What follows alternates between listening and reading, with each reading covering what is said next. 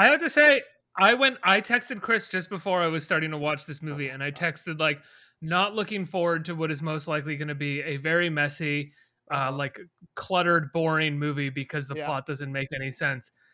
And I loved it. Yeah, it's fantastic. Let's save it. Fantastic. Well, we're this recording. is it. It's happening now. Okay. I think. I didn't know if we were in. All right.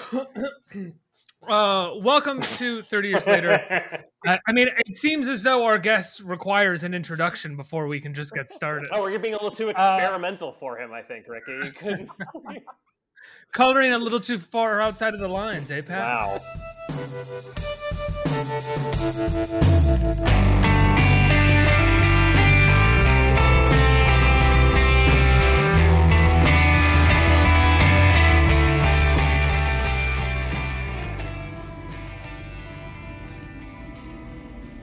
Here, in a world where the sun burns gold and the wind blows colder, a visitor has come, but not by herself. It started.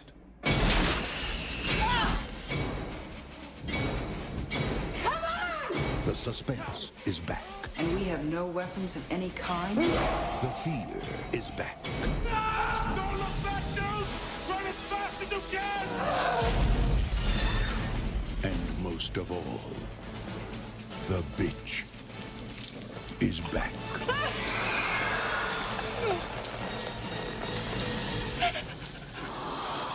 Alien 3. Welcome to 30 Years Later. I am your host, Ricky Camilleri, with my co-host, Chris Chafin, or the co-host. But can I say my co-host this time? I know how much you would like to say it, so yes, you can. You can say it. Yeah. Hi. I wonder if people can hear my smile at you agreeing to that. And today we're joined by a friend on the internet, a friend in person when I see him, who has been lovely enough to book me one time in the past on AskCat, and we're talking about the great Sir Patrick Cotnoir. Pat, thanks so much for being here. Thank you for having me. I'm psyched to be here, psyched to talk about this weird movie with you guys. People listening, you may know Pat from the George Lucas talk show, from AskCat, from Twitter, where he's very active, from Letterboxd, where he's active as well. These are just things that I follow him on. I try to be active everywhere. You know, I like LinkedIn. I'm everywhere. wherever people are, I'm there. I surprisingly have not letterboxed this movie yet, but I'm looking forward to writing a little blurb that will maybe say check out the episode on it as well. Yeah. I don't like writing blurbs because I feel bad. I feel bad if people from the movies see them. You know what I mean? I'm reaching that point, and I'm worried about when it happens, and I'll have to stop doing that. You know? If there's like a movie in particular by someone that I do actually know. Sure. I probably won't blurb it, or hopefully I'll like it and I'll blurb that it's great. Yeah, that's usually I only blurb it if I like it, or if it's from good. Or if it's from like 1942 and everyone is very dead. That's the other option. As long as it's not going to negatively impact your career to blurb the movie, basically, right? Yes. Sorry to get you in your head. I feel like now you're all scared about it. You've ruined Letterboxd for Ricky, I think.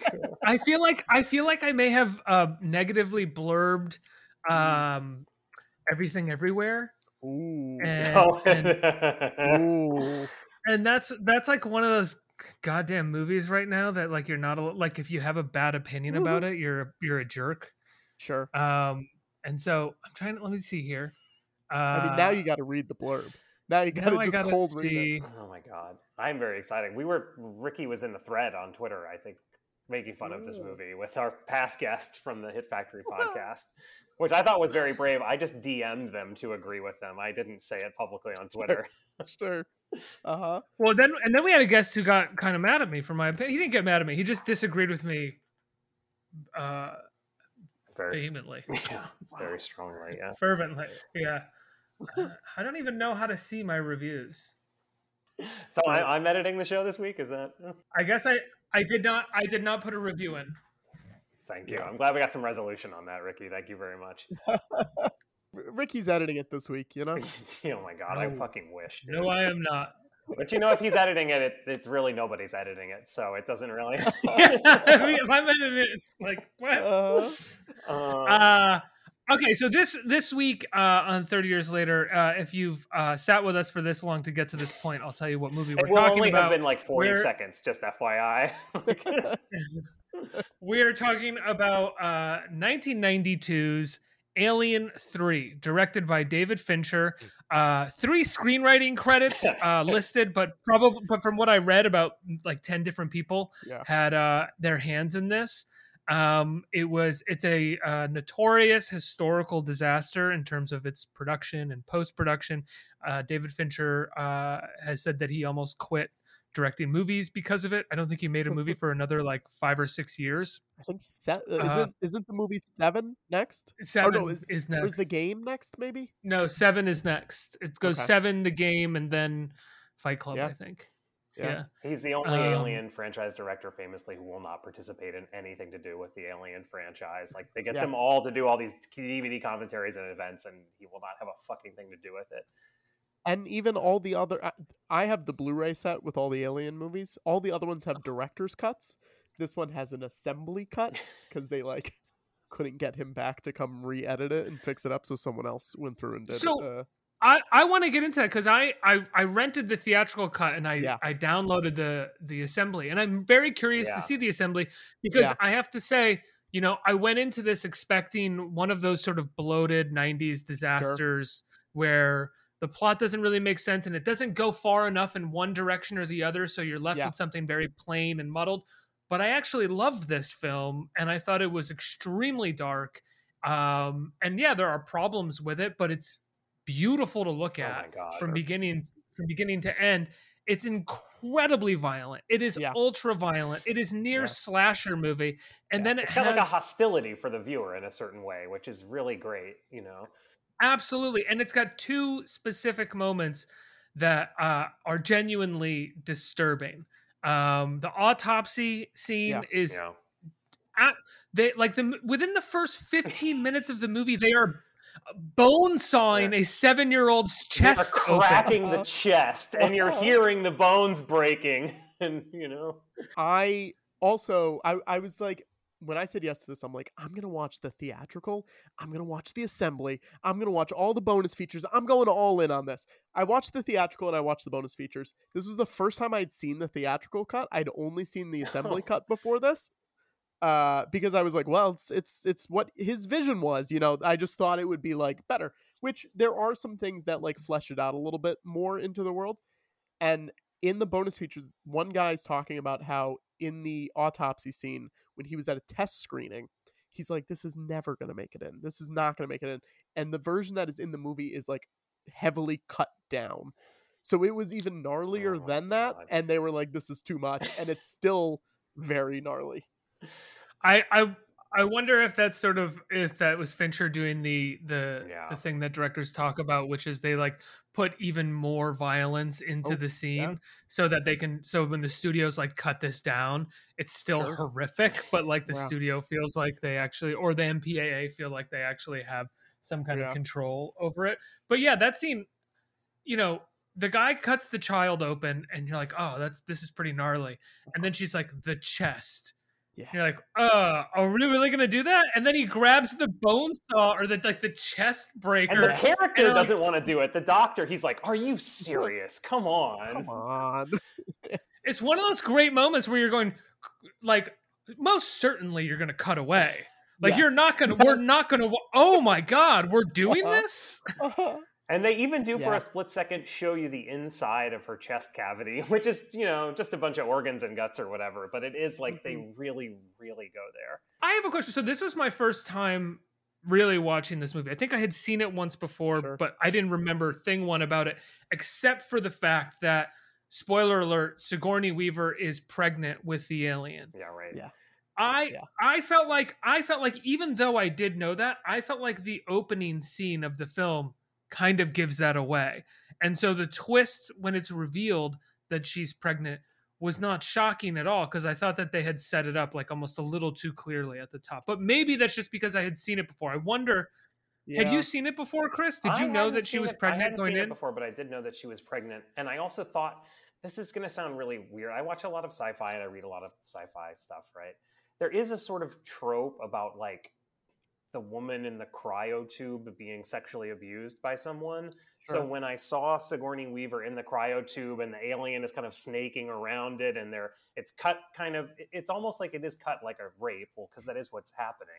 So I think it read to me pretty obviously like, oh yeah, something more is happening to her. Isn't that the story, not to be too tangential here, but isn't that the story of that movie Passengers with Jennifer Lawrence and Chris Pratt, where like he rapes her in the cryogenic tube or something like No, Is that? that in the isn't something like that in like the book or something like that, but it's not in the movie? Yeah, right? I think Am I in the making that movie up it's too? just like basically he gets accidentally woken up on this ship, and then he wakes her up on purpose to like so he can be in love with her, and he's done all this research on her. But when she wakes up, he acts like it's an accident, so that she'll fall in love with him. But really, it's like this insane manipulation abuse thing where he's picked her out of all the people in stasis to like let out. And now I'll say this: the guy who wrote Passengers wrote Prometheus, the Alien prequel. Oh, Prometheus, good movie. I Good like movie, Prometheus. yeah! I like it. Yes! Oh, I I'm also like so Covenant. happy. I like didn't Covenant see it. too. I didn't see Covenant. I've been meaning to rewatch Covenant because when I watched it, I wasn't super hot on it, but it's only like grown in my brain since then. Yeah. It's like only I- gotten better as I've thought about it. So I think the way to look at it is like Prometheus was his sort of like highbrow take on the Alien Yeah. franchise, and then he was like, okay, that people didn't really like that, so I'm going to give you the lowbrow take. And Covenant is just like, hey, watch Michael Fassbender make out with himself and this alien kill people in different weird ways. Yeah. What is your guys' relationship with the franchise in general? I mean, of course, it was a huge part of my the childhood growing up. Like, even I don't think I had really seen it until I was like a later teenager. But I had toys, like alien toys. Sure. I think from Aliens, I guess, of her and the giant like exoskeleton and like the big queen alien. Those were the big toys at the time. And I grew up in Florida, so I went to like Universal Studios all the time, and they had all that stuff on display, like the big alien costume and the big exoskeleton thing. So it was just always like a thing that I knew about. And I finally saw Alien, I think, in my 20s. And I was really impressed with what a good movie it is. Awesome. What a fucking amazingly good movie it is. Yeah. This movie, I think I had seen on like bits of it on TBS like 100 times, but never like really sat down and watched it the whole way through. I actually recently rewatched Aliens because I feel like that gets a lot of buzz as being like the best Alien movie, but I didn't really like it that much because it's like a war movie, it's an action movie, it's very like weird and cliched. And I feel like there's this like kind of renaissance for it going on, but like I don't see it. It's much better directed at this movie, at Alien 3, which fucking rules. I like Alien 1 the best. I think it's so Yeah. much better than Well, for Aliens. sure, yeah. But I feel like people are like, Aliens is my favorite one. It's the best one. And I'm always like, I don't know. That first one's real good. Yeah.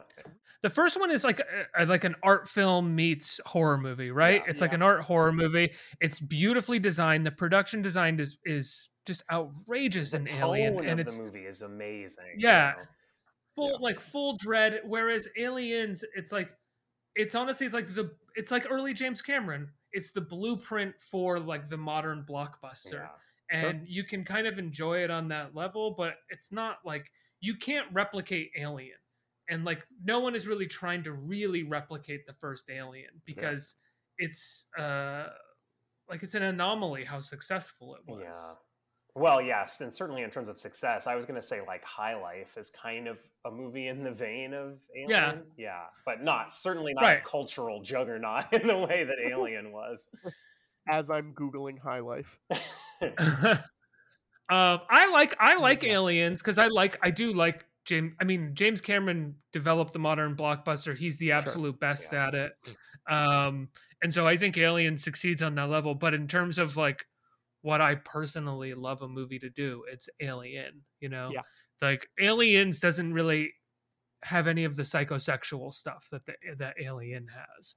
Aliens is like a boy playing with his toys. Yeah. What's cool about Alien 3 is that he's really trying to return a lot of that energy from the first Alien into the franchise, you know? And it seems like the main discrepancy between him and the producers, outside of like going way over budget and all that stuff, is that they were consistently like, they wanted a kind of, if you look at what the script that they had initially written, it was some sort of like Cold War metaphor that was like basically a war between planets kind of thing. So they wanted a big action movie, and Fincher clearly wanted to make something that was drawn to like a lone woman on a prison planet with all these like fundamentalist Christians who don't know what to do with a woman, and she's impregnated with an alien, and everything that entails, and the imagery that it entails, versus like the action and the horror of it.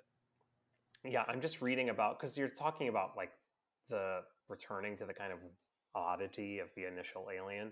So the movie takes place on a prison planet, and it's all prisoners, and they have this kind of weird religion they've developed. So this is kind of like the bastardized 1000th draft version of this initial idea by Vincent Ward, which was that it was going to be like a wooden planet where it was kind of like a weird old monastery, or I've seen it described in some articles as like a ship adrift in space or something, and it was full of monks. And this is, Ripley was going to crash land in her escape pod on this wooden monk planet, which is extremely weird and interesting. And I do actually kind of like that they got to where they got in the concept, but I would have also liked to see that movie. But even before that, William Gibson wrote a script for it, and they were going back and forth on whether they wanted it to either have them go to the aliens' homeworld to see where the aliens were from, or if the aliens go to Earth. That was like the thing that they were like pushing and pulling, trying to figure out. And then they did, I didn't read it, I was gonna buy it, and then I just got, I ran too far behind. They made a novel of the William Gibson script. A graphic novel? No. Oh, it's a novel? I thought it was a graphic novel. Maybe they did both. They might have, I mean, listen, this franchise, they wring every dollar out of it, but it might have been both. I have seen the novel. Oh my God, I would love to read this. Is it a novelization of the script by someone else, or is it a novel by Gibson? No, it's by someone else. Because that was Ripley going to the alien planet, right? I think so, yeah. Yeah. There's some details about the Gibson story on the Wikipedia, I believe. He according to the Wikipedia, he mockingly summed up the script as space commies hijack alien eggs, big problem in mall world. That is what he says. Oh my God! He fucking sounds like the Matthew Lillard character in Hackers, you know. Big problem in my world. Yeah, but this movie was a real like they had Rennie Harlan was going to direct it, and then he quit because he was too stressed out about it. Like he just wasn't happy doing it. Like no one was happy making this movie, and it's a bummer. Because it's an interesting idea, and it like the thing I like about this movie is that it does not feel like the other two movies really. No, like it feels different, and they're doing different stuff. And even if movies aren't good, even if sequels aren't good, I should say, but they're doing something different than the other ones, I at least like respect it. Well, this this is what I was going to talk about at the end of the show. But like, I think there's the way that this is like an IP driven sequel, where they it represents a completely different way of thinking about what that meant. It was like every time you came back to it, you had to have some kind of new take on it that justified coming back to the well. And you were trying, and it was this push and pull of like reinventing it, but also, you know, having the same, like an alien fight at the end. Versus it being like episode 2 or something. Or a like, TV show. Like today movies are TV Right. shows. That's not a reference. Yeah, I'm not referencing Star Wars. I just mean And also, I do want to say, if any of the Alien movies would be episode 2, it would be Alien Resurrection, because Ripley's cloned in that one, and episode 2 is Attack of the Clones. Right. So really, if we're really going to break it down granularly, that's probably... Yeah, I can't believe you tried to make a Star Wars reference in front of... Come on! Resurrection is Jean-Pierre Jeunet, right? Yeah. He directed that. Yeah. That is probably like my least favorite one. Yeah, I think that's most people's least. Written by Joss Whedon. Again, least favorite one. I was weird. I was ahead of the curve on that one. Another element of the script is that so Walter Hill, who was originally supposed to direct the first Alien but dropped out of it, and Ridley Scott directed, but he remained a producer on the project. For those listening who don't know Walter Hill, he's a legend. He directed The Warriors. He directed 48 Hours. He directed Hard Times with Charles Bronson, The Driver, Extreme Prejudice, a bunch of movies that I love. I'm sitting underneath a poster for his movie Southern Comfort. But following Alien 2, when they said they wanted to do a third one, he was approached and he and somebody else wrote the first script, which was like not even just one script. It was a script for 2 movies, and it was going to be, they were going to be shot simultaneously, and they were these war movies that were, 2 warring worlds. And then Gibson got the script. But by the time it got to Fincher, after all these other directors had let go of it, Hill and his partner had come back and done another draft that was going to go to Fincher, and they got like another $700,000 to do another fucking draft. This is the other thing about like movies back in the day. Right. Yeah. They're like, well, like let's give Hill like another $700,000 to do a 2-week pass on this fucking script. And so they do this pass, and this is what gets to Fincher. Fincher, 2 weeks before production, hires his own writer and rewrites it behind their back. That writer sends a memo to the studio that Walter Hill is on and tells them that he's been rewriting the movie for Fincher. Fucking over Fincher completely. Sends Walter Hill into, he's like, I don't want anything to do with this production. I'm out of here. This is a mess. But this is also why the studio was so nervous going into shooting it, because they had already spent like $6 to $10 million on just getting drafts of the script done. And so now Fincher's going into production having pissed everybody off. Nobody wants to be friends with him.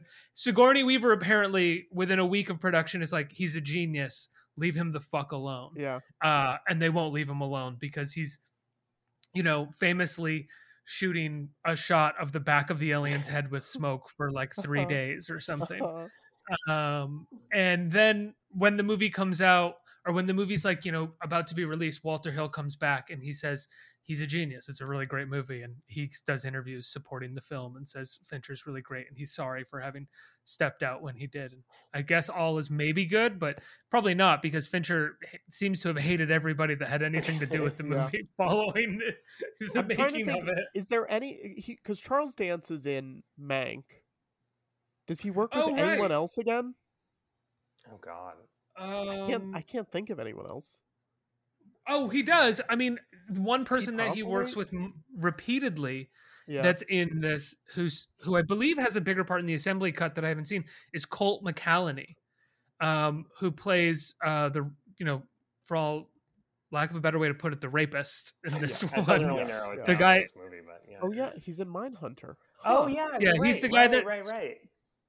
So he's in Mindhunter, but he also appears in small roles all over Fincher's movies. Sure. He's in Fight Club as like the mechanic that sprays water at someone that he's trying to start a fight with. Oh, if you guys remember, I don't know if you remember that moment. And I think he's probably in other moments of Fincher movies. Maybe it's just this Fight Club, and then I feel like he's in Mindhunter. Zodiac, but I could just be making that up because he's in Mindhunter. I think you're right. I think he is in Zodiac. Pat, it looks like you have his IMDb up. I was looking at his Wikipedia. Do you think he likes him because those are the 2 people that got screwed over the most by that final cut? They just sit around and talk about how much they fucking hated making Alien 3 over and over again. Yeah, right. They've been doing it for 30 years at this point. I'm only seeing Fight Club and Mindhunter. Okay. I think those are the only 2. He does play an uncredited burglar in the Justice League movie. So... Oh, well, there you go. Yeah. I like him, though. He's great in this movie. He's very menacing. He does a lot in the assembly cut. You see him a lot more in that one. Oh, really? Okay. Because I read one of the main differences in the assembly cut also was there's one of the inmates starts like worshiping the alien and thinks it's, God's punishment or something like that. And at some point they trap the alien, but this inmate lets it go again. Is Is that his character or is that a different one of them? Oof, I don't remember. It's Yeah. been a while Yeah, since I've right, seen right, it. right. I should have done both, but they also. Here's No, the thing. we didn't. Here's the I thing. It's didn't our fucking show. do anything. I was trying to make you do it. Here's the thing with this movie. Everyone's bald. I'm right. Basically, everyone's white. Like they're all British They're all big actors. hunky They're all meatheads. Yeah. yeah. So it gets a little tough to be like, oh yeah, that guy. Yeah, right. Unless you know the guy, know the actor. This movie from had so something many else. white men that people in 1992 were like, I can't tell all these white guys apart. And that was like all of culture at that time, That's what everyone said about the Malik's The Thin Red Line. Like, I can't tell any Yeah. of these white guys apart. Yeah. But there is one black man in Alien 3. So great. And he's a legend. Rock. The King, Charles S. Dutton. Rock. Rock. Yeah. Yeah. I love his appearance. Like, he appeared in so many movies in the 90s that I've recently just been watching, where he's become kind of like that Leonardo DiCaprio meme from Once Upon a Time in Hollywood. And I was like, Rock! I always remember Here we him in Get on the Bus. He's got like a big part in Get on the Bus. Get on the Bus. He's in Menace to Society, which I watched this past year. He's in Rudy? Surviving the Game, which is like, I don't know if you've ever seen that movie, but that movie's fucking sick. It's Ernest Dickerson, who was Spike Lee's DP, and it stars Rutger Hauer, Rutger Hauer, Charles S. Dutton, Ice-T, Gary Busey, and Wow. F. Murray Abraham. It's like Wow. it's like And- One Crazy Night in the City kind of movie. No, it is not Isn't that. it? Ice-T is a homeless man. Oh, it's like a and Charles dangerous S. game. It's the most dangerous game. Yeah. it's Charles S. Dutton is a man who runs a homeless shelter, and he like picks up Ice-T and is like, "Come with me and my friends. We have something that we want to show you." And they take him out to like British Columbia in the middle of the woods, and they send him out to hunt him. And they're like fucking psychotic maniacs that are holding jars of heads and like all these trophies of like homeless people that they've hunted and killed. It's great. It's great. Well, do you know what movie Charles S. Dutton plays an uncredited cop in? Die Hard 2? Yeah, I was gonna. 1995's Seven. Oh, Really? Yep. Interesting. There you go. Yeah, I bet the actors loved him. Like Sure. according to Sigourney Weaver, the actors all loved him on set. Which I mean, Yeah. you'd think maybe some of them wouldn't, because one of the main problems with him was that he doing the same thing 50 or 100 times, Sure. which can drive actors like out of their minds. He's he's apparently a good guy. Is anyone as good as anyone can be that commands, $90 million budgets for their movies? And he makes good movies. Yes, he makes good If movies. the movies were bad, I feel like the actors would have more of a problem, but like they know the movies are going to be good. That's so true. it's- He makes actors look good. Yeah. Right? Yeah. They all look good at the end of the day. Even the guy in Seven that has to confess to his crime in the interrogation room. He looks great. Uh-huh. Uh-huh. I always feel like It's a there's great something scene in for his people, reel. people that started in Yeah. music videos. I feel like are good at that because it's all about like your relationship with the talent and like it's Yeah. one person's vision that you're executing, and you really have to like know how to work with them and make them look good and like collaboratively agree on something. I think you find that a lot with people. Like I mean, Fincher. you're saying a guy who started in music videos and not a guy who started as an assistant cameraman and map photographer for Return of the Jedi, Temple of Doom, and the Ewok adventure Caravan of Courage. You're right, and I do apologize for that, Pat. Come You're on, right. we're You're leaving right out to the point that Ewok out. adventures. I mean, the Caravan of Wait, Courage. Come on, like Caravan of I Courage. can't believe I was engaging in Caravan of Courage erasure. Like that's pretty fucked. What's Caravan of Courage? It's a made-for-TV Ewok movie. I tried actually watching some of these again on Disney Plus because these were one of like remember Yeah. before the internet when like you would remember some kind of ephemera from your childhood and maybe it wasn't even real. For a long time, this was one of those things for me. These Ewok TV shows, and I tried It is very rewatching them, funny. and they're really, really, really bad. They're tough. But you watch the credits, and it's like a bunch of like the ILM like C team, and then it's just like David Fincher, and then just like a bunch of other people you've never heard of. Were you guys surprised? Like I've watched a lot of David Fincher's music videos from the 80s and 90s. I mean, specifically Madonna's Express Sure, Yourself or George Michael's Freedom. just sort of how much of his style he retains Oh my god. throughout all of those and into this movie. Yes. Like this movie at times looks like Express I Yourself. was thinking that exact thing, Ricky. Like, it's just kind of hit Sure. me at some point. I was like, wait, all these sweaty men are sitting on different levels surrounded by steam Yes. in this brutalist architecture. Like, where have I seen this before? But I was amazed, right? Because that is, I mean, obviously that was a huge cultural juggernaut or whatever, but it's amazing that he's gotten to just so completely express his aesthetic in this movie as a kind of, relatively unknown director at the time. And I know he Yeah. hated it and walked off and everything, but you can definitely see David Fincher in this movie, like in many, many different ways. You see it in the style, like you said, the architecture and the sweaty men. I feel like you really see David Fincher, like the actual moment where David Fincher almost like pops his head into frame and is like, "It's me," is when the fucking alien bursts out of her chest cavity as she's falling into the lava, Yeah. and she cradles her baby and dies. Uh-huh. All right, this is definitely a David Fincher movie. Like, Yeah. Although I will say my favorite shot in the movie feels like he's aping it from Sam Raimi, which is that alien running through that hallway. Oh yeah. I think it's so cool. I think it looks great. And sometimes the alien's It's like- running on the wall, sometimes it's on the ceiling. It's on the ceiling. so it's upside down. Yeah. Yeah, it's the best. Very, very Sam Raimi. I didn't even think about that while I was watching It it. feels so Evil Dead. Yeah, like I said, going back to the beginning, I was really surprised by how much of David Fincher you could see in this movie, because I feel like its reputation is that it was stolen from him. He didn't Yeah. get to do what he wanted, and it's a mess.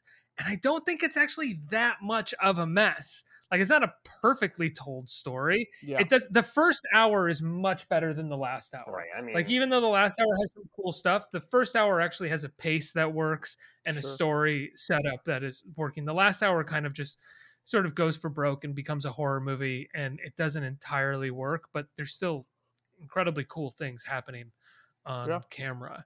I was just really surprised at how little it seemed to be the mess it's described as. and I was like, I was pleasantly surprised too, Ricky, because just like the thing you love about Alien production design is how, lived in and dirty everything is. That's kind of what like Alien especially is famous for, like a spaceship, but like it's all kind of fucked up, like people live there. And I think this movie, while taking place on this sort of like artful German expressionist iron smelting facility, lead smelting facility, it definitely has a lot of that quality, but in like a totally different way. And they've really obviously gone for broke in this very particular 90s way. I'm forgetting who, but somebody involved with this movie made the Chronicles of Riddick. Isn't that right? Now I'm gonna Like look it a up. producer, or like on the technical side? Oh, no, I don't know, dude. I can't find it right now. It came up somewhere in my Oh, research. no. David Twohy directed the Chronicles of Riddick, and he did a pass on a draft of Alien 3. It does kind of have that feel to it, if you know what I mean. Sure. That kind of like later 90s, like dystopian, but like everybody's wearing matching outfits in a certain way. Now, according to the Alien, it's called Xenopedia. It's the Alien Wikipedia. That's like, I mean, His Wikipedia, draft- I'm sure, is somewhere you spend a lot of Of time. course. Yeah, right. Yeah, of course. Come on. It's according to this, it's the first draft that bears a resemblance to Alien 3 as it was made. It's the first one set inside the huge prison/ore refinery,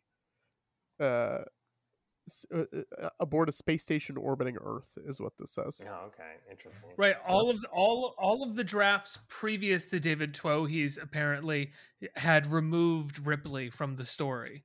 Like one of their big ideas was Sigourney doesn't want to do these movies anymore, so we have to come up with something else.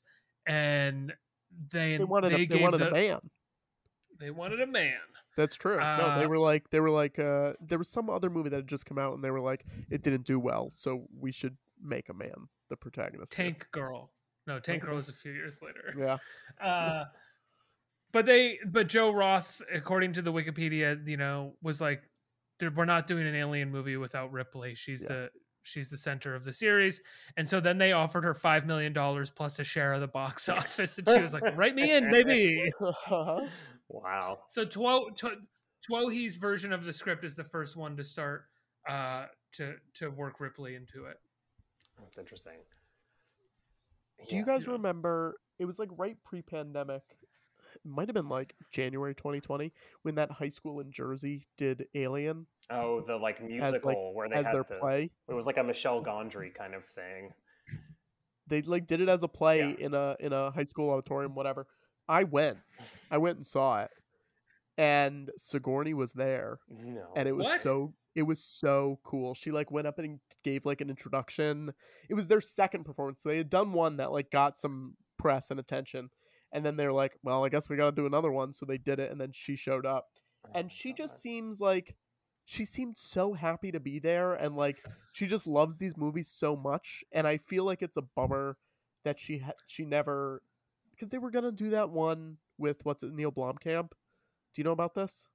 No. Oh, yeah. Neil Blomkamp, who did like Chappie and District 9 and, you know... Don't say Chappie first, I mean... Elysium, and I don't know why Chappie was the first one that I thought of. He wrote a script and was actively in development on this movie that was going to be a sequel to Aliens, and it was going to ignore 3 and 4, and it was going to be her and Michael Biehn leading this movie, and she was like all for it. She was jazzed, and then it just like completely fell apart. I think it was after, because Ridley wanted to make another one, so then it fell apart, and then like Ridley didn't end up making the third one. It was like one of those messy, like, this is gonna happen. No, it's not gonna happen. Yes, it is gonna happen. And it's a bummer. I feel like she needs a strong ending to these, you know? Yeah. I interviewed her I did an interview with her and Walter Hill. Oh, wow. Because she was in Walter Hill's movie The Assignment, which don't go watch it. But she's in it, and she's doing interviews with him, and he's older now. Sure. He's still a king. He's great. And she clearly has a lot of respect and sort of love for him as a friend, and probably, you know, the reason that she has the career that she has. He fought for her for the first Alien, which was her breakthrough. And the subject of the new Aliens came up because I think Prometheus or Covenant were in production at the time, and she was like, I'm sure Ridley's having a really great time, whatever he's doing out there. I have no interest. Wow. I mean, I think she's probably like, look, I've got the Avatar money coming in. Sure. I don't need that Alien money anymore. I mean, it's fascinating because like when I was listening to her talk at that thing, like she was like, this is the thing. This is my thing, you know, like really championing it. And maybe that was because she was excited to make that other movie and it just fell apart. I don't know. But, you know, you have to say, if you're in a high school auditorium full of these amazing kids who are inspired by your work, do you know what I mean? You don't have to go, but you don't have to go to the high school. That is true. You know what I mean? Yeah. I mean, dude, I could understand you're almost 70 years old at this point, right? And you have kids and grandkids, and you find out about this high school auditorium that's doing a musical of Alien. Of course. And you live in New York. I think she's a New Yorker. Yeah. And like, you just take a car over there. Sure. Yeah, that sounds great. I bet those kids loved it. I truly hate that when you Google Sigourney Weaver, I wanted to see how old she was. She's 72 right now. The movies that it says she's known for are Alien, Aliens, Avatar, Avatar: The Way of Water. Well, what do you expected to say? Death and the Maiden? I mean, you could say Ghostbusters. Like, that could be in there. Ghostbusters. Yeah, that's true. That's true. Guys, so do you want to do the questions, Ricky? Should we do the questions? No, wait. I want to know what everyone thought of the Avatar: Way of the Water trailer. Oh my god, dude! Hey, dude, you know what I thought? Water has never looked so wet.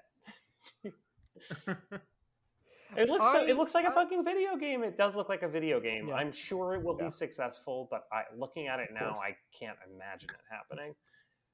I'm so ready to eat these words. Okay, I'm ready to completely be strung up because of what I'm about to say. There's no world where he makes all 5 of these, right? I think they're already made. Aren't they already all made? I don't know. And the VFX aren't finished or whatever, you know. 2 of them are. This one and the next one, I believe, are made. I don't think I so. don't think so.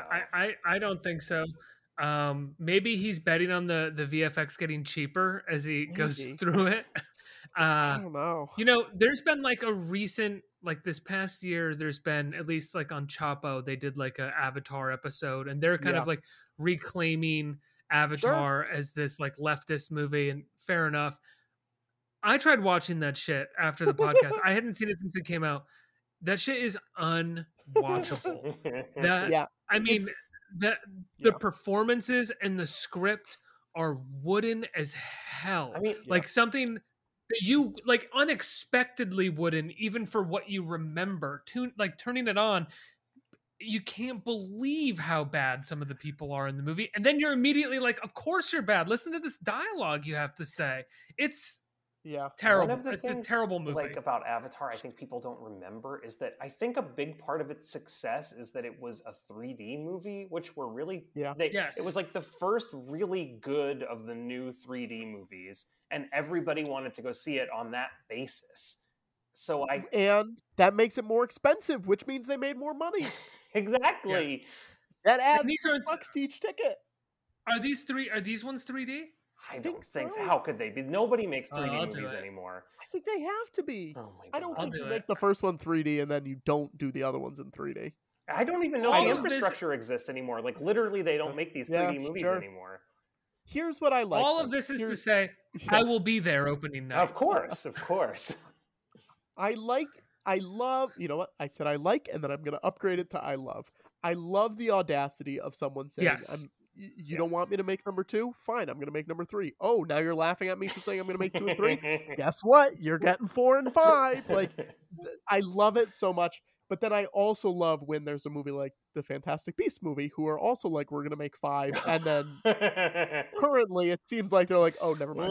Never mind. I think we We're kind fine, of we're overstayed fine. our welcome even with this number. Yep, we're good. We're good. We should just stop now. We're actively Yeah. damaging the franchise now. Uh-huh. Uh-huh. Right. I heard recently, I read an article today that David Zaslav, right, the new CEO Mhm. of It Warner was a Brothers, great article about him, right? Yeah. and he basically chastised the executives in development for making Cry Macho. Yeah. Because Oh, Cry yeah. Macho didn't come in with the money, and they're like, yeah, we had reservations, and they were like, he was like, well, why did you make it? And they were like, well, because he's Clint Eastwood, and he's been extremely successful for us for 40 fucking years. And he Yeah. was like, look, we don't do anyone any favors. And it's like, buddy, like, I don't know what to tell you. Like, that is the basis for making a movie, that someone has been extremely successful for 40 years. Like, that's not a favor. That's the gig. That's the But job. also, Cry Macho came out on HBO Max, so of course it didn't make a lot of money. In the middle of Yes. the pandemic. Like what? And like, why are you mad about that when Fantastic Beasts has just been going? You're spending $200 million on these Yeah. movies, and people are seeing them less and less. You're actively destroying a franchise Which that you could be making so building much up. more money off of. You know, I mean, Yes. I feel like it's not making you want to go to Harry Potter World at Universal more. No. You know, No. Yeah. I mean, the problem with those movies is that the They're bad. audience aged. Yeah, the audience aged out of them, and they're not good enough to reward an adult audience. But that said, very few of the Star Wars movies are good enough to reward an adult audience, and Oh, people boy. keep going back to those. Oh boy, oh boy, oh boy. Oh boy, it's oh a boy, oh fraught boy. area for you, Pat. Is this... I just feel like I have to have some kind of ownership over it, even though I have no monetary stake in it. You know? Yeah, I don't know. Star Wars is. I mean, I don't know if they're shallow pieces of garbage, but I do enjoy. I mean, I like The Mandalorian. You know, I liked the Jon Favreau comic book stuff. You know, but other than So, that, are you guys excited for the Noah Hawley Alien TV show coming to FX on Hulu? you know, I'm. Coming to FX on Hulu. Nothing can just be Oh, God. That's like that, coming to FX on Hulu. part of the tweet Uh-huh. about Night Bitch was like coming to Hulu, coming to Hulu. Yeah. Yeah. You want to do the questions? Yeah, let's do the questions. So, Pat, the first question of the 3 we ask at the end of every episode of the show, which, by the way, I'm sure I Sure. sent to you. It's very easy. It's don't just think what you was your did. favorite Maybe part? I'm It's not crazy. in the email. I checked. It's not in the email. Well, I sent him a different. Pat and I were on a different email thread before that you're not on, unless Hang he's on. Well, forwarded I'm not it going to to answer. Hang on. I am not answering these questions until I check to see if this came in. All right, Hold I'm on checking 1 also. second. Here we go. Do fucking Ah, diligence. shit. Shit. They are. They're in an email. April 29th. Ricky's not on it. Yeah, I definitely didn't respond. To it. Ugh. I'm But so yeah, so what's busy. you're so busy. Ricky, you're gonna be busy, like maybe at some point, right? Maybe it seems like maybe. Yeah, It's seems like maybe possible. in the summertime, huh? Yeah. Yeah, This it is- seems you know. it seems possible. Ricky's involved in a project that's maybe moving forward. Fantastic Beasts 4. Yes, we've trying assembled to- the cast. He's replacing Ezra Miller, actually. Yeah. I was trying to very quickly come up with a subtitle for it, and I couldn't come up with anything dumb enough that sounded real. Did you guys watch the Ezra Miller video of him getting arrested in Hawaii? No. That's rough. I rough. for some reason I watched it and it's really sad, but it's also I've never seen a celebrity on camera behave more like a Reno 911 character in my entire life. Like he's like point he says like don't he's like I film people beating me up to turn into NFTs. he's got like Yes, his phone yes. like he's got his phone like this and he's going like Oh my and like god. running around like this and he's like crypto NFT, they're Nazis. And then he just sprints no. away. That's and really they- sad. And they like the cops find him down the road and like they're talking to him like they've done this multiple times, you know. It's not like they're just kind of like, okay, Like he's Ezra, Nick, come he's on. Nick Swartzen. Yeah, exactly. Like, Yeah, come on, exactly. Ezra. Like, come on, no, Ezra. Oh. Come on. You know we're not gonna hurt you. Come on, Ezra. It's time to go. It's time to go, Ezra. Oh, no, that's so sad. So, as Chris said, we have 3 questions that we ask at the end of every episode. I know he sent them in to you in an email, but I never send them, so no fault of yours for not doing it. The first question is just very simply, what was your favorite part of this movie? This movie being Alien 3. Now I think I said one of my favorite parts, which is the Sam Raimi shot going through the halls. I really like that. I think it's cool. I think it looks cool. I think my other favorite part is Lance Henriksen showing up at the end, Oh yeah. where she's like, "You're a robot," and he's like, "No, I'm the real guy." I just like that. I think it was fun.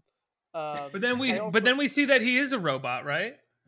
Right, because she hits him, or one of the prisoners hits him with a wrench, and like his ear kind of comes off. Yeah. I don't know if it's explicit that he's a robot or not. I did notice he's credited in the credits as whatever his robot name is, number 2. Bishop. Yeah, Bishop 2. He's credited as Bishop 2. So that like implies he is also a robot. It doesn't say. It just says claiming to be the human designer of the android. So maybe they just leave it ambiguous. I thought like the that. ear was I like pretty. that it's- I thought the ear was Yeah. pretty clear. It looked like a piece of he- machinery hanging off of his Sure. face. He gets hit in the head with a wrench, and basically the whole flap of the side of his head comes off, so his ear is like hanging forward, but he doesn't seem to be in any kind of pain or distress at all while this is happening. Yeah. I want to say a Lance Henriksen thing also for my favorite, which is Okay.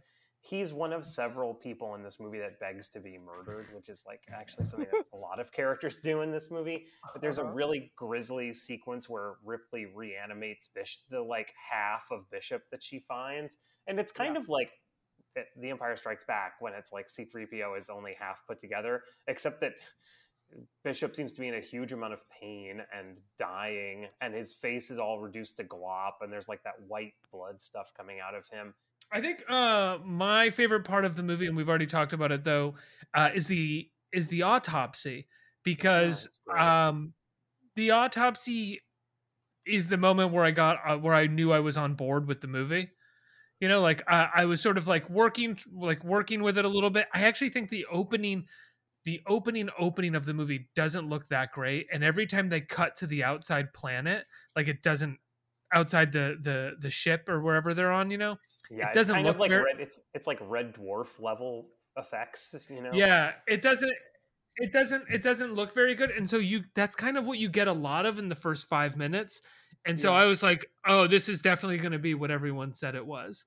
And then the dynamic between Weaver and Charles Nance like starts growing more interesting, and you see more of the planet and more of the framing, and then all of a sudden they cut open a little girl, and I was like, oh no, this is a David Fincher movie. This Yeah. is not. I don't know why everyone talks Yeah. about this like it's something else. This is extremely dark. I'll say this, in the assembly cut, the beginning is a lot longer. They like find her on a beach, she crashed in the ship, and they like drag her in and stuff like that. And I think the more you see of the outside in the beginning, the more you're like okay with how it looks. You know what I mean? That's what I Like, read that somewhere. Yeah, I Yeah. read it's they have like oxen pulling things. It's like a Yeah. kind of setting up this kind of like medieval society they live in or something. We haven't really talked about Charles Dance, but just like really quickly, he is really good in this. I thought he was good as the kind of like the good inmate, the relatable one that Ripley Yeah. has sex with. But Yeah. right, Yeah, why do they have sex? Because he hasn't seen It's a kind of- lady in so long. That's what he I know. says. He's like, I don't know. His death It is kind scene of is weird also though. one It of doesn't the seem most- in keeping with the Ripley character in a certain way. Is that the Yeah. only time she has sex with someone in the entire series? I don't remember anything about Resurrection, but I don't think she has sex in that one. That's pretty interesting. Yeah, I don't think she does. I don't think she does either. I mean, She's and it's also a not like clone there's in a that, so like it's not technically. It's not the same person. It doesn't It's- count. Yeah.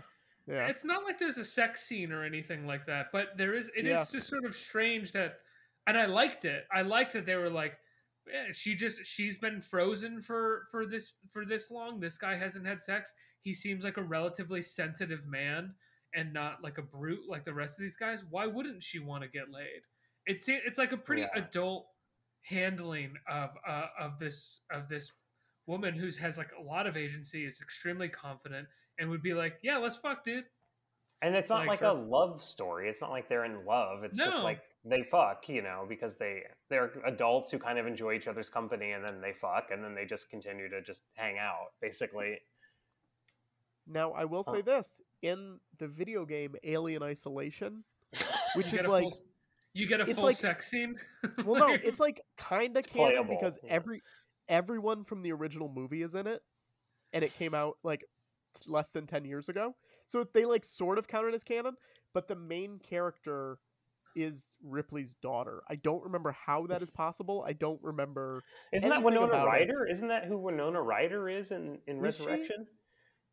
I think don't that's like the remember. reveal, or she's like another clone of her or I something. think she's a clone. I think. How does she have an alien baby Don't know. and another daughter as well? That doesn't make any sense. This one says it takes place 15 years after the initial Alien movie. That's where the video game takes place. Huh. Oh, okay. So there's no Alien 3 in this. Well, this And, would like- take place before Aliens, because Right. Aliens is like 100 years after. Oh, that's So maybe right, she's like right. in cryosleep or something, and like Oh, there's one moment. Another favorite part. Sorry, before we move on. But there's when Lance Henriksen shows up with his crew to stop her from killing herself because they want to like experiment on the alien or something. When she like runs away from them just before she's about to like jump into the lava, it cuts to his crew running up against a chain link fence, and one of the guys is holding like a VHS video Yes. camera Yes. to shoot it, and it's like extremely funny because it's supposed to be like what a few hundred years into Yeah. the future from Why would you do 1993. that? Why would you do that? Like, why would you put any modern technology in there? So second question, 2 of 3 is Yes. when we started this podcast at the beginning of the pandemic, it was 2020.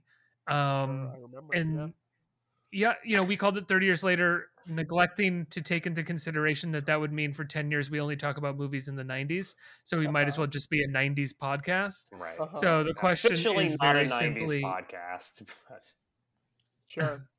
So the question is, what is the most 90s thing about this movie? Which actually, this is kind of a hard one, with the exception of what I just brought up, I was the just video gonna say camera. that. I think it's got to be the video camera. I don't think I think there's it's any the other video choice. camera too. Yeah. Yeah. Yeah, video camera is great. Also, the way that he is shooting the video camera, he's in his full like anime all white future soldier gear, and he's hanging on a chain link fence like 2 feet above the ground with his toes in the chain link and his hands, but he's like video cameraing. Amazing shit. Amazing. Although I think I have a different answer. Wait, which is Rock, of course, is Charles S. Dutton like being in this movie. Oh yeah, that's true. Like he was he had this kind of part on lock at this point in history, and there were a lot of these parts written into movies of like a gruff, sensible, and capable like black man. And I don't really know how this was an archetype, but this was Charles Dutton was doing this stuff in lots of different things. I mean, I watched Rock like every week. I really liked that show. I highly recommend reading Charles S. Dutton's Wikipedia. He's got a really great backstory. He's very cool. He just got into acting like in a weird way, and he was involved in crime. He had like a life of crime for a while, and he found acting, and it helped him get out of it. It's just a good story. I don't remember all of it. I don't remember the details. I just remember it was a good story when I read it, Chris. God damn it. I just feel like you're teasing this, there's a really interesting story I could tell you. Okay. I feel like Pat's looking it up right now and is really going to fuck me and say, actually, he wasn't a criminal at all, Ricky. No. Do you know what Rock is short for? No, what? Rock is short for Rockhead, because when he was a kid, they would have rock throwing battles. Oh my god. His Rock is short for Rockhead. Rockhead. Rockhead. Jeez. It's fucking idiotic. That's idiotic. And then he killed a guy when he was 16. Oh, so his real nickname in real life was Rock? Yep. Is that really what it was? He killed someone when he was 16? He killed someone when he was 16. He says the guy attacked him with a knife. And he became an activist in prison, basically. Like, he's not just an actor, he's like a very devout activist, and I think possibly religious as well. I'm not sure. But the part in Menace to Society that he plays was like pretty much written for him because of his work, I believe. Yeah. So the last question that we ask on this show is, and it's a little weird, but it's what have we grown out of? And basically what we mean by this is like, what's something that you see in this movie that was common in movies at the time or society at large, and that for better or worse is not common at all anymore? I mean, everything in this movie is practical. Like yes. this is like one of the last things where it's like everything in it is real and you can touch it, or it's a painting, or like, even those alien shots, it's a rod controlled puppet that they like superimposed onto the screen and stuff. Those don't look very good. No, they look really bad. They look really bad. I did not say it was all for good. I just said it was all practical. The compositing is not good, and the lighting on it is not good. And some of it looks like bad CG, but I think it's all a puppet, according to the.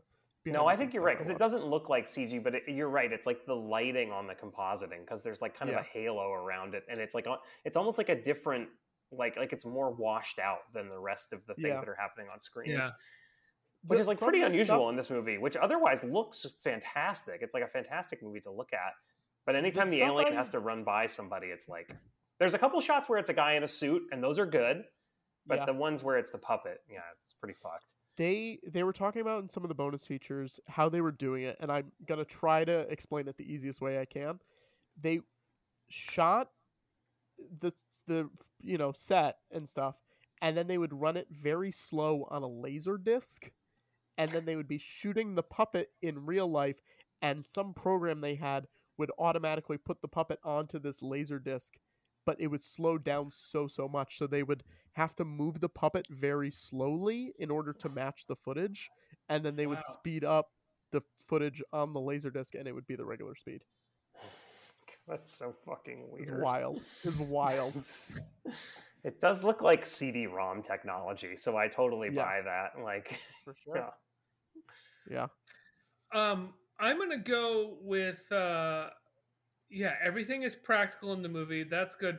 But I also think a sequel being this dark and Yep. Yeah. interesting, I just don't think that like if you're going to make a sequel to a movie, it's going to be like for everybody. You know, like it's Yeah. rare that you get. I don't even know. Do you even get R-rated sequels anymore outside of horror movies?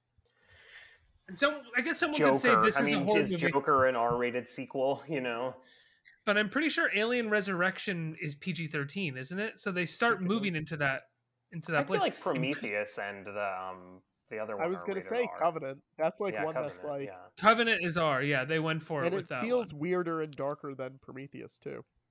Yeah. Well, Prometheus to me feels not dark. It just feels ponderous. Yeah, and it rules. And it I gotta watch rules. it again. It rules. Prometheus was the Absolutely. reason. Prometheus was the reason I bought a Blu-ray player. Was because I said Really? I want to rewatch this movie. I want to buy it, but I'm not going to buy it on DVD. What a waste of money! So I want to buy a Bluray of it. I don't know why. That was just it was my train And of what thought. what year was this happening with? 2012. When did Prometheus come out? I mean, that's fair enough. I have a Yeah. I have that inclination with movies all the time, and I buy them on Blu-ray, and Yeah. I have a Blu-ray player. But I for some reason it reminds me of how like when you go to a vacation home, there's like all these DVDs or Blu-rays there, and they're always from this like one period of time, like 2003 to like 2008. This Yeah. last period of time that people bought movies to have at home before they were just available streaming. Mhm. And I don't really have anything to say about that specifically. I just think it's funny that there was this period of time where like, you know, Sweet Home Alabama or something is on DVD Elf, next to Gladiator, The Italian Job. Yeah. right, Yeah. and like sometimes there's like they clearly just bought a bunch for the house, so it's like Hostel 2. And you're like, what? Why is this here with this? Yeah, I don't know. There was something Yeah, that I mean- something reminded me of that. I totally agree with you, and I was kind of talking about this before, so I was going to try to think of something more creative. But since you said it again, like, no, yeah, I totally agree. The way this movie approaches the idea of being a sequel, at this point, 30 years later, right?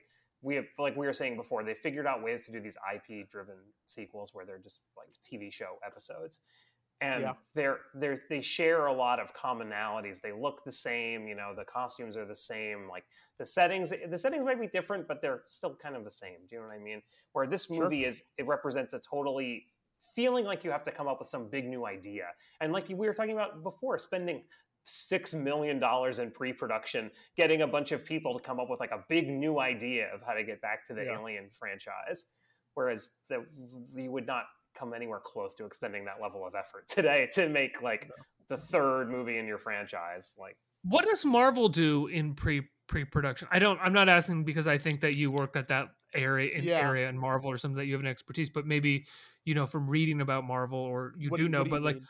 like what exactly is it? The kind of thing where they tap somebody and are like, we're going to develop it with this person, or is it more like there's a few writers and they're all developing it with like the team, and so therefore like a lot of that development money is really spent on salary people? Yeah, I mean, it seems like a lot of it is plug and play with directors, with a few exceptions. Like Right. there's the Raimis, the Chloe Zhao's, the James Gunns, but that's kind of about it. Everyone else is sort of just like a gun for hire, no pun intended.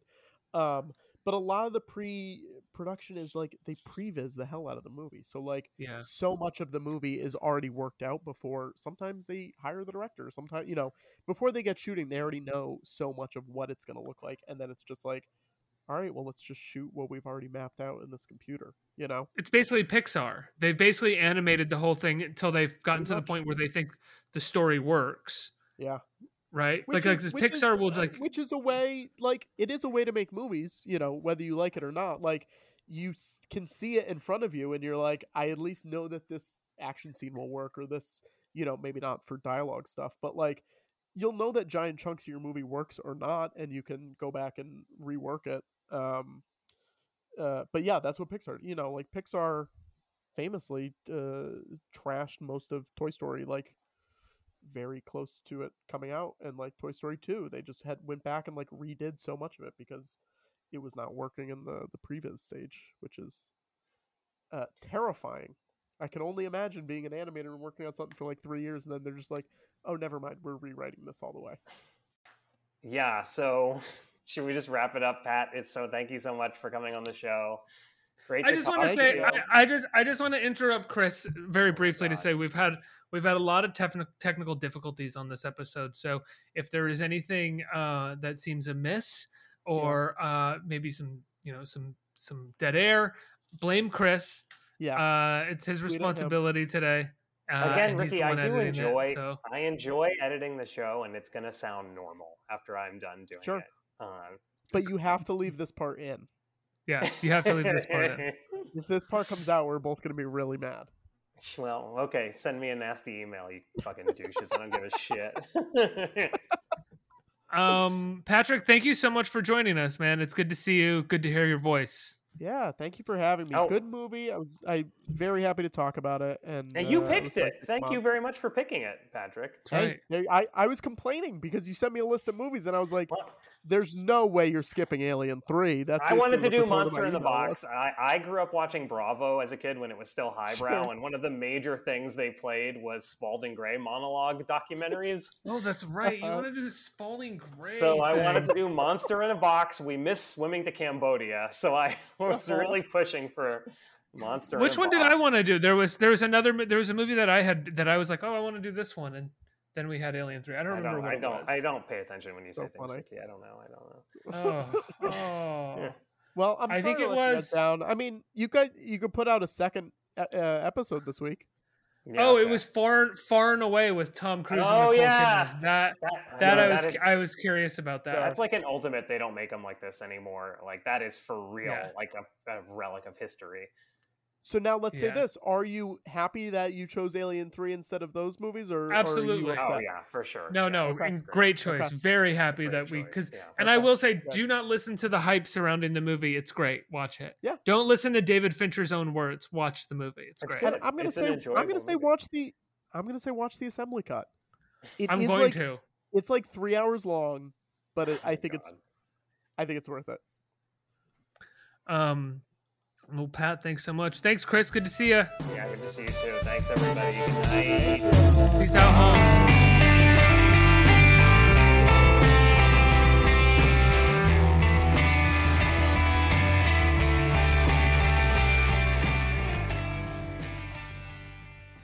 I barely listen to any podcasts these days, with the exception of maybe like one politics one, and then like Roger Deakins' podcast interviewing cinematographers.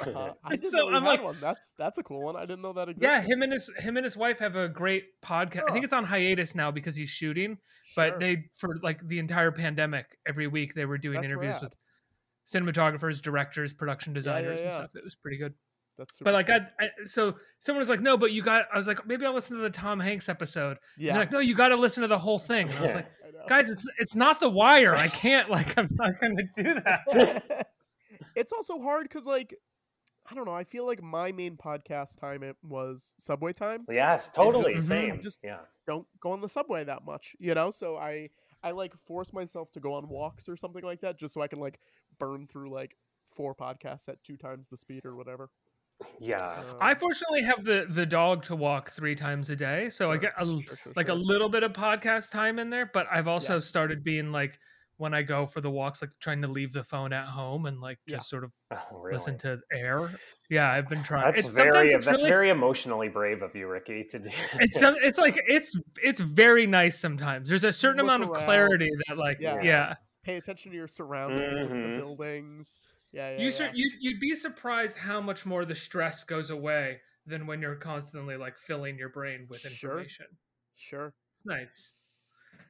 Too bad I'll never try it. That's not how I'm gonna live. Ricky, I'm so the opposite of that. When I was unemployed like 8 years ago, I started listening to podcasts while I was in the shower. Like I put my phone in the I sync. absolutely did that And I tonight. listened to it because I was getting too depressed being in the shower. So I was like, I need to have something to distract me. And I've just kept doing it the entire time since then. It's actually great and I love it.